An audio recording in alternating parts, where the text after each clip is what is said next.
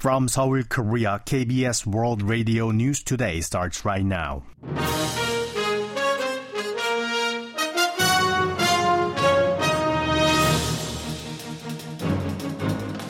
On today's broadcast, the national security advisors of Seoul, Washington and Tokyo discussed new trilateral initiatives aimed at countering North Korea's cybercrime and cryptocurrency money laundering.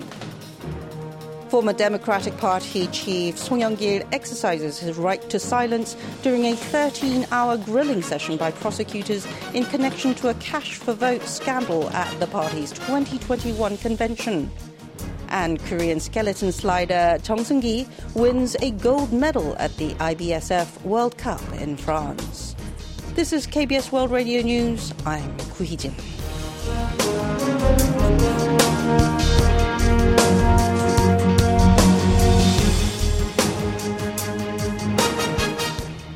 Security chiefs of South Korea, the United States and Japan held talks in Seoul to shore up the tighter trilateral collaboration agreed upon at the Camp David summit in August against North Korea and other regional challenges.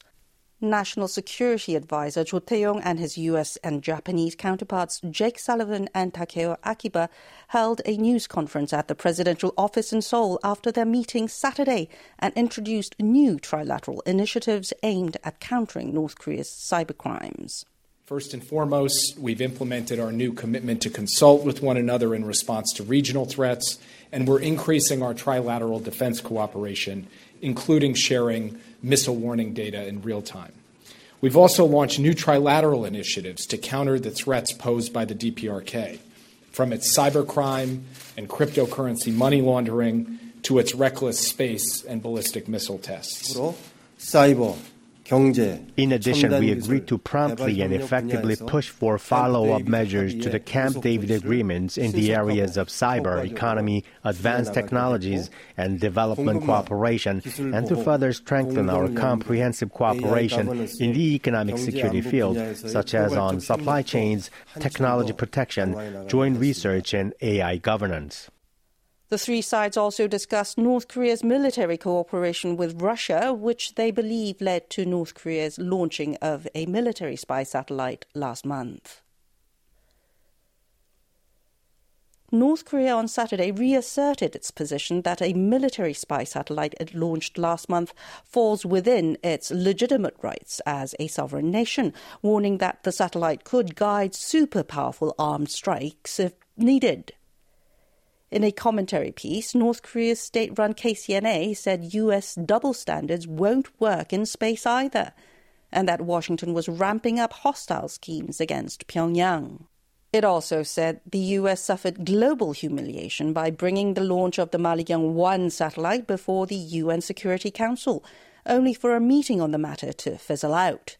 The KCNA also slammed half-wit arguments by Washington defending the recent launch of a South Korean spy satellite aboard a U.S. delivery vehicle, decrying what it called a double standard. Prosecutors questioned former Democratic Party chief Song Yong-gil for about 13 hours in connection to a cash for vote scandal at the party's 2021 convention.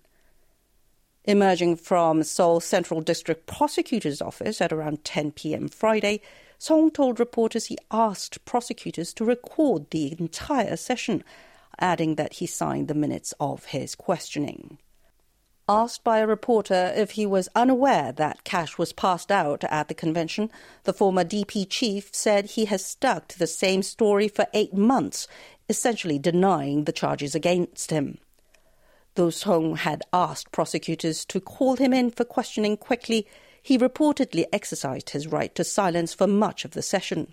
Song is accused of involvement in the distribution of envelopes containing 94 million won, or some $71,000, to lawmakers and DP officials to support his campaign to become party leader from March to May 2021, just ahead of the party's convention.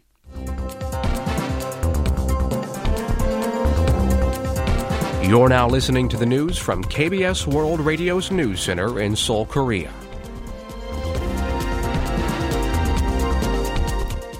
A recent court decision ordering the Japanese government to pay damages to Korean victims of wartime sexual slavery became final Saturday when the defendant, Japan, did not file an appeal by the midnight Friday deadline.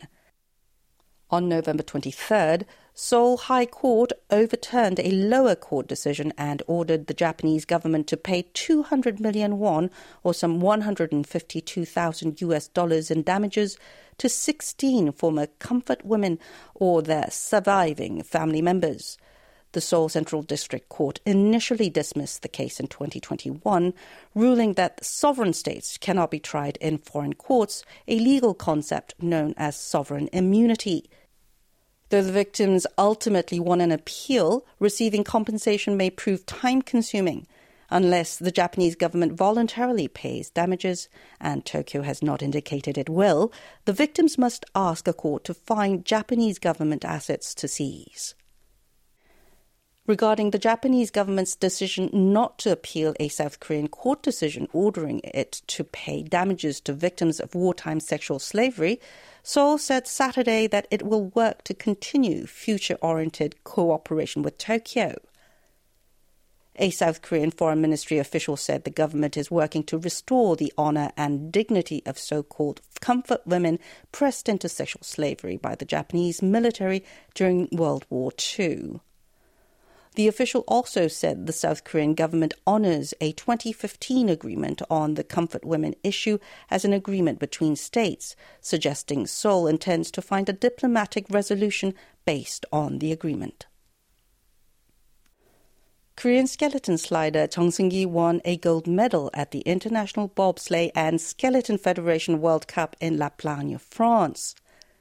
Chung recorded a combined time of 2 minutes 061 seconds after 2 runs, 0.08 seconds ahead of Britain's Matt Weston, who took home the World Championship in February. It was the Korean slider's first World Cup gold medal after winning 3 silvers and 2 bronzes. Korean box office hit 12/12 The Day topped 6 million ticket sales on Saturday, according to the film's distributor, Plus M Entertainment. The milestone came 18 days after the film's release. The historical thriller is expected to top 7 million in ticket sales by the end of this weekend and ultimately become the second film this year to top 10 million after the roundup No Way Out. Directed by Kim Song-soo and starring Hwang Jung-min and Chung Woo-sung, 12/12 The Day dramatically recounts the 9-hour confrontation between mutinous troops and government forces during the military coup of December 12, 1979. It has won accolades for its tense plotline and solid acting. The government plans to attract 20 million foreign tourists and reap $24.5 billion in tourism revenue next year. The government unveiled the goal during a meeting on tourism strategies chaired by Prime Minister Han Duck-soo in Gwangju on Friday. The government's target tops the previous high posted in 2019 when South Korea drew 17.5 foreign tourists and acquired $20.7 billion in tourism revenue. To meet the goal, the government first plans to sharply enhance convenience for tourists in terms of immigration, shopping, and transportation.